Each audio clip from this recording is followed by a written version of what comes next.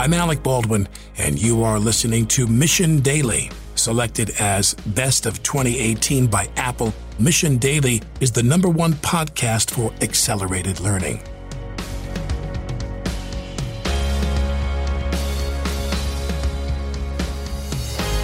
All right, everyone. Welcome back to Mission Daily. I'm Chad Grills. I'm joined by Stephanie Postles. Steph, what's up? Not much. How's it going, everyone? Hey, how are you doing? I was waiting for everybody's responses. I was wondering, like, that's a long pause you just gave me. Which they will be soon because, like it or not, we're going to start recording this and we're going to start having call-ins. However we have to structure it, we're going to make it happen. Can we get a landline?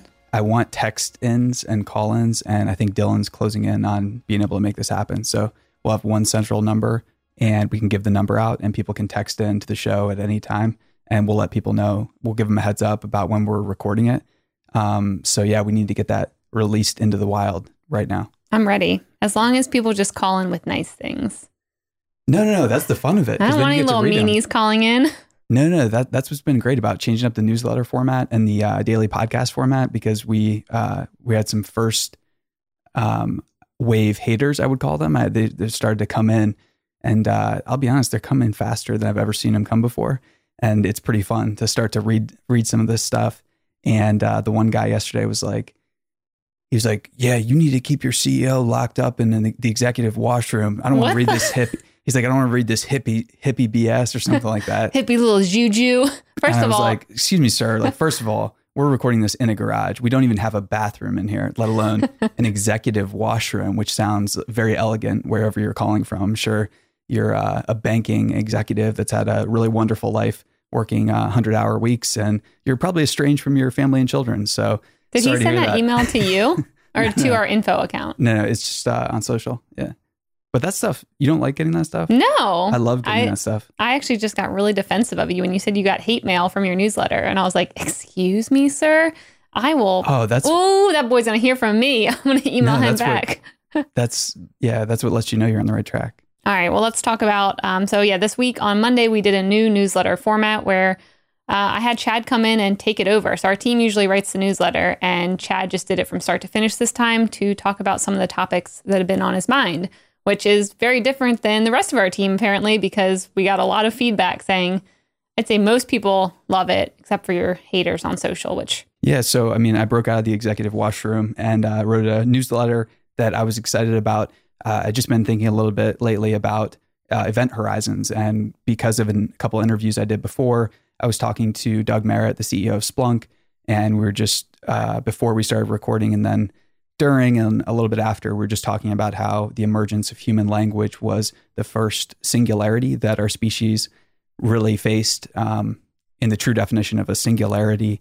And from an evolutionary timescale, this is really interesting because, so often we fall into the trap of near-term thinking where we worry about what's going to happen tomorrow or next month or maybe even the next 1,000 years. And when in reality, like the emergence of human language, I don't even know how long it took, but it took thousands of years. And, a singularity unfolds over thousands of years in our species. If we're talking about like a biological singularity, like the emergence of human language, which is a technology, that took thousands of years. So we can't expect artificial general intelligence or really that all of our problems are going to be solved.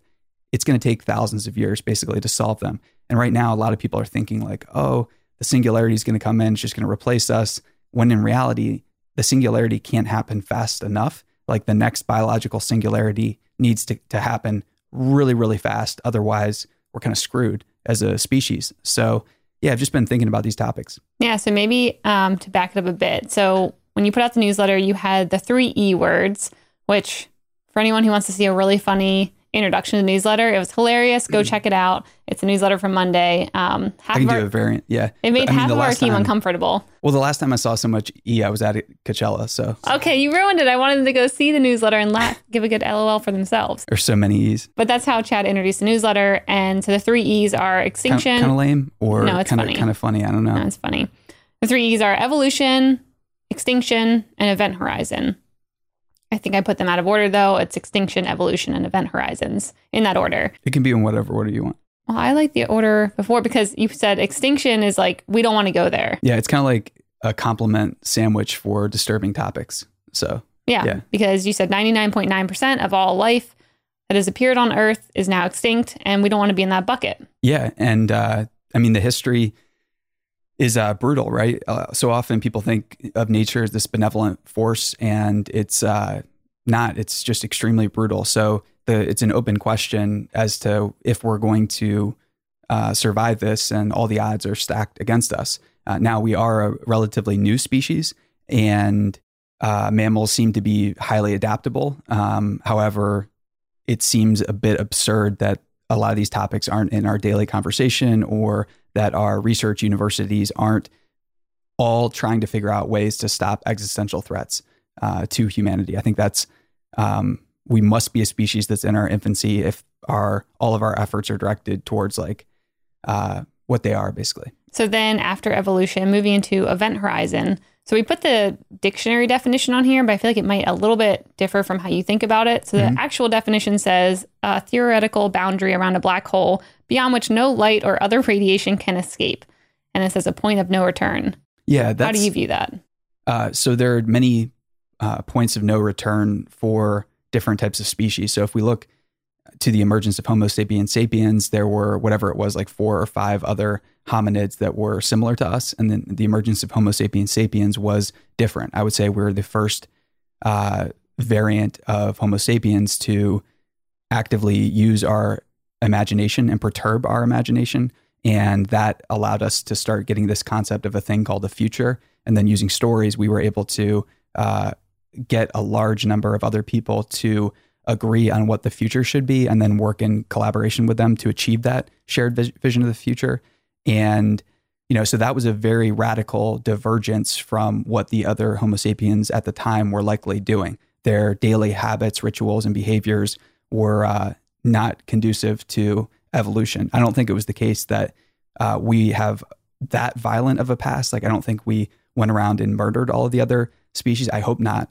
But I think it was rather the fact that we had this superpower, which was basically the ability to predict, to envision a future we wanted to create, and then actually live in it. Got it. So then for an event horizon, when it's talking about the point of no return, though, that's a good thing. That's saying that you don't want to return back to that place. Right. Yeah. You have to cut off retreat. And when you make a new decision at a certain point in time, you can no longer go back just by nature of the experience that happens. And evolution is likely the result of trauma. Basically, it's all the trauma that didn't kill us. And in the past, lives were short and they were just horribly traumatic. And that trauma got passed on from one generation to the next, to the next, to the next. So, our past is really just this horror story of abuse. And so I guess now the only way we can start to envision new futures is just to stop as much abuse as we humanly can in our own lives and the lives of others, and then really start to work on processing and understanding how generational trauma affects genetics, epigenetics, and the genes that we pass down to our children. Yeah. So what is an event horizon in your mind right now where you say we want to be the type of people who believes in the event horizon, seeks them out, and then goes through them? What's an example of an event horizon right now that we should be either that you're seeking out or that you have found and that you're trying to push through right now, that you see culture doing? Yeah, I think synthetic biology is one, and we might even call that something like symbiosis. And I think that many people are exploring the idea now that, their normal consciousness is undesirable. So they're figuring out new ways to perturb it, stimulate it, and basically modify it so it's tolerable and then conducive to doing great work. And they're doing that through, a variety of substances, namely caffeine, alcohol, sugar. These are all things that are, drugs. They're super, super addictive. And so people are trying to get the balances right. However, our bodies are so complicated that getting that balance right is nearly impossible unless you're a trained biologist and statistician. Unless you are all these things, you're not, and a psychologist and a business person and someone who can, has been through therapy themselves. You start stacking all the things that are necessary to actually just understand the input that you should be putting into your body for optimal functioning. And you realize wow, this is a world of staggering complexity. But if I can start to be the scientist and director of my own life, maybe I can start to explore it and get to places that I didn't know were possible. Or maybe life can become so much more fun than I currently think now. And it's, evolution is kind of, we're never going to get there unless all of us hold out hope that perfect state of mind and being in life is possible, and then just work every single day like crazy to achieve it, or at least explore if it's something that you want, because you can test out new futures too, and you can back out or take steps to back out. But sometimes though, you might pass a point of no return where you just realize, okay, I'm all in, I'm committing to this. Got it. So then after we find, seek out, and choose those event horizons, and then go through them, the next step, in my mind anyways, is evolution, which was your third point, because you have to choose and go through the event horizons to then evolve and never look back at, how things were done in the past.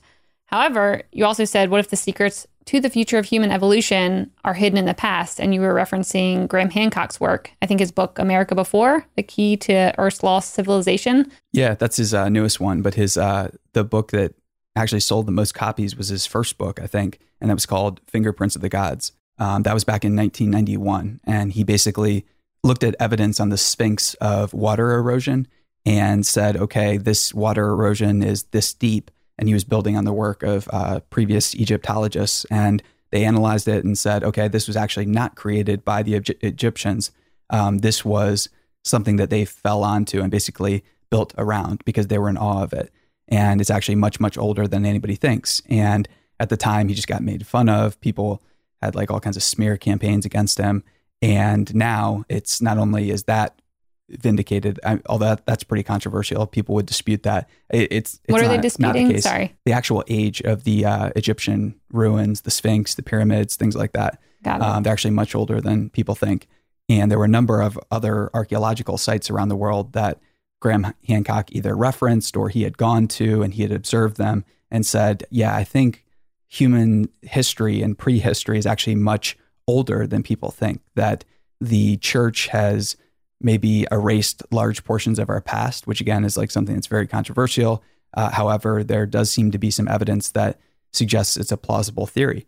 And so his work is fascinating, and we should probably do like a whole week on his work and just walking readers through it, because this is the type of thing that should be taught as history, because it's kind of like history as investigative journalism. And unless we view our, subjects that we study like history as things that can be open-ended and evolving, then it's worthless. Like if we have closed systems inevitably stop working because of entropy. Whereas like open systems, I think that's correctly defined. Probably not. Need to go back to Richard Feynman, but yeah. No, that sounds right. I mean, I think that's a good point too about things are always evolving, and having, hard copy books in the classrooms and things like that. That's just a way to keep people stuck in the past when new evidence comes out that shows maybe that's not the case anymore. And you shouldn't be teaching everyone, here's when the earth was started or civilization was started during this time. Yeah, nobody knows anything. That's the best mantra, is that nobody knows anything. And the second people start claiming that things are, fundamentally true and like you can't question them, that's the beginning of stagnation and chaos, because people don't redefine the words they use. And obviously the words we use are imperfect and they're not what we actually mean. They're just what we're trying to articulate. And that's a long ways away from what people mean. Agree. So when I'm looking through one little final pass of our newsletter that we put out on Monday, I really like this one quote that you put in there that I'm actually going to add to Twitter after this. It says, event horizons can be scary because by their nature, we can't see past them until we are there. Sometimes the unknown stops people from even trying, or worse yet, they go extinct with the answer to save themselves clutched in their hands. That's a good call to action. I really like that. Thanks. Yeah. The answers are known at this point, right? It's just a matter of, are we going to create technology fast enough and good things fast enough? Or are we just going to live in the mediocre and negative and dystopian creations of others? And I'm not going to do the latter. Love it. Do you want to hear some feedback from one of our subscribers?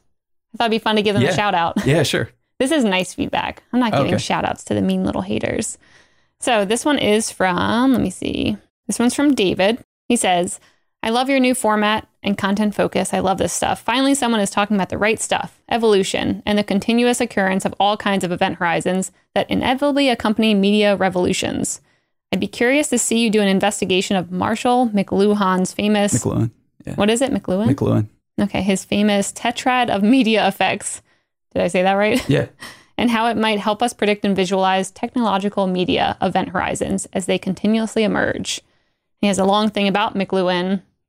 And I think you were saying that we were actually going to do a whole theme week on him, right? Yeah. You remember back in the day when I was showing you the designs for like a new type of social network and why I said it would work because of the Girardian, like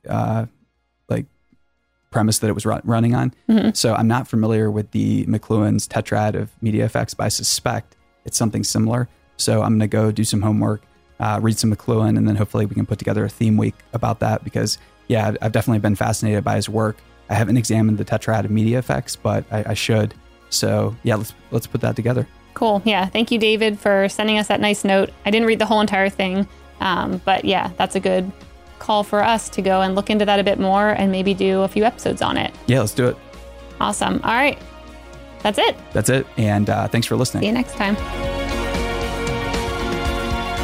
Mission.org is a media company with a daily newsletter, network of podcasts, and brand studio designed to accelerate learning.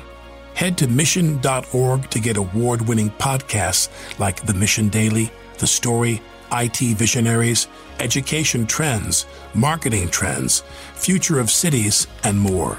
Mission Studios has worked with companies like Salesforce, Twilio, and Katera to create custom media channels that drive results. Make sure to subscribe to the Mission's daily newsletter at Mission.org.